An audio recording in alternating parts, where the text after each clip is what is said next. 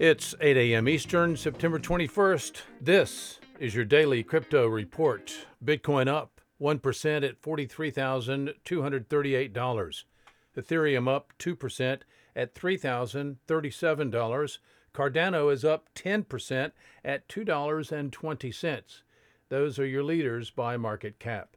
Top gainers in the last 24 hours, Gala up 9%, Kyber Network up 8%, and Harmony up 3%.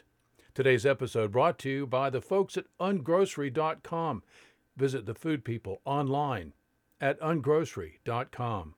Today's news.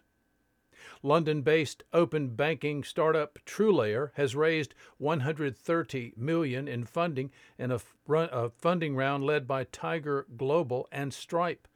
The raise values TrueLayers at more than $1 billion, thus giving it unicorn status.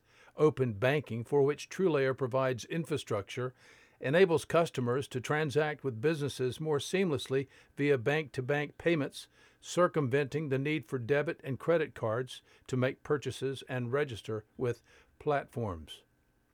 German stock market operator Deutsche Börse continues diving into the cryptocurrency derivatives by listing 3 new crypto exchange-traded notes, ETNs, by VanEck.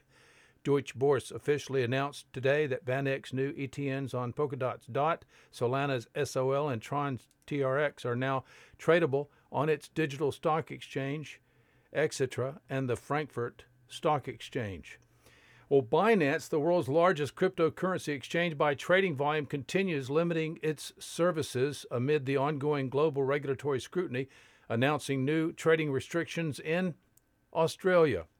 Existing Binance users in Australia will have 90 days to reduce and close their positions for products such as cryptocurrency futures, options, and leveraged tokens. That, according to the exchange yesterday.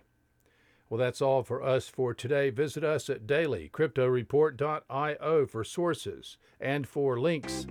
Find us on social media, add us to your Alexa flash briefing, and listen to us everywhere else you podcast under Daily Crypto Report.